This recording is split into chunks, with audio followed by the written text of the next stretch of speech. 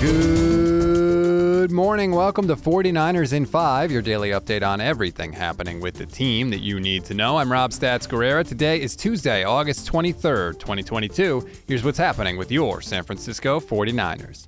Like I said yesterday, the cavalry was coming for the Niners, and they arrived. Emmanuel Moseley and Eric Armstead were back at practice. D'Amico Ryans was pretty pumped about it. To get Eric back, to get E-Man back, Eric's presence, just being out there inside his presence. He's a great player in this league. So anytime you can get a really great player back to help our defense, it's just fun. And to have not only a great player, but to have one of the leaders, true leaders of our team, not only defense, but a true leader of our team, just to have him back at practice being active, for me, it's just uplifting to everyone. I feel the energy from everyone on the defensive side just by having E-Man and Eric back today. So definitely excited for both of those guys and where they're headed. All in all, the defense had 3 interceptions of Trey Lance on the day and could have had a 4th if they actually held on to it.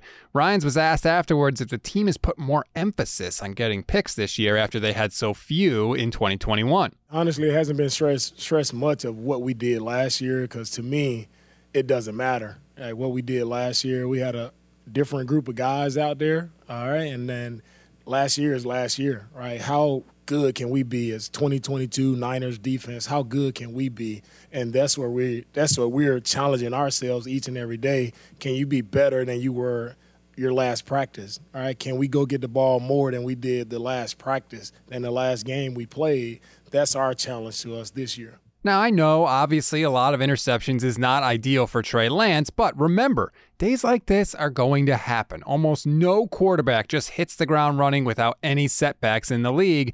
The key is how he responds. And listen to what Lance told Albert Breer this week. Quote, "I'm going to be a lot better than I was last year. Everything's slower. Some of the tape is tough to watch because you see some of the dumb mistakes, but that's part of it. That's part of playing the position. That's part of being in my first year. There's going to be mistakes again this year, and for me, it's about how I respond. It'll be easy to turn the page. And for the frustrating moments, I had them today. I have them every day. But I think how we respond, how I respond personally, is what's important." On the other side of the ball, Drake Jackson has continued to impress. Listen to Matt Barrows break down his performance against the Vikings on KMBR. He was just active in the game. I mean, even on plays where you thought, okay, he's not in this play. He took a false step or, the play went in the other direction. He was able to change his own direction and work himself so that he was, right in the quarterback's lap as he was getting rid of the ball. That's what you want to see. Just a guy who's always there, always around the ball. And I thought he did that, I don't know how many plays. I mean, 4 or 5 different plays. And there were different ways, too. Pass deflection, quarterback pressure, nice tackle on a run that went in his direction. So, arrow up on him. And remember, it's very sometimes I make a mistake and think, okay, that's their first-round pick this year. No, he was a late second-round pick. He's their first pick, the first pick that they made in the draft, but it wasn't until the end of the second round. But he's playing like somebody, if you had taken him at pick 25 overall, you'd be very happy with the production that he's shown. I'm trying not to get too excited because having a real pass rusher opposite Nick Bosa would be incredible for this defense. I'm trying not to get too excited, but man, do things look good so far for Drake Jackson. Other notes from practice: the 49ers signed safety Tashawn Gibson, and they released injured wide receiver Austin Mack.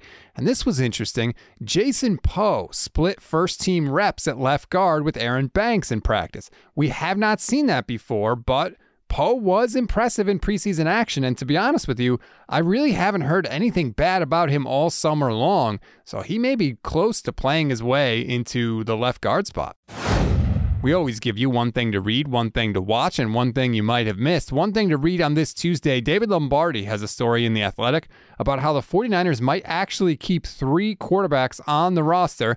Obviously, that would mean Sudfeld and Brock Purdy behind Trey Lance. One thing to watch: Nick Bosa did not practice yesterday and was seen with a wrap on his left leg. No reason to panic now. Remember, he didn't even play against the Vikings, so if he was injured, we would have heard about it, but just keep an eye on it.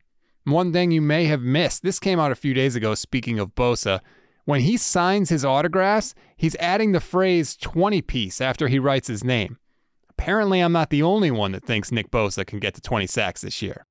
That's a wrap on today's 49ers in 5. Please rate, review, and follow the Niners Nation Podcast Network. Enjoy your Tuesday, everybody. Stay tuned for the Oh Hey There podcast with Leo Luna and Jason Aponte. I'm Rob Stats Guerrera. We'll talk tomorrow.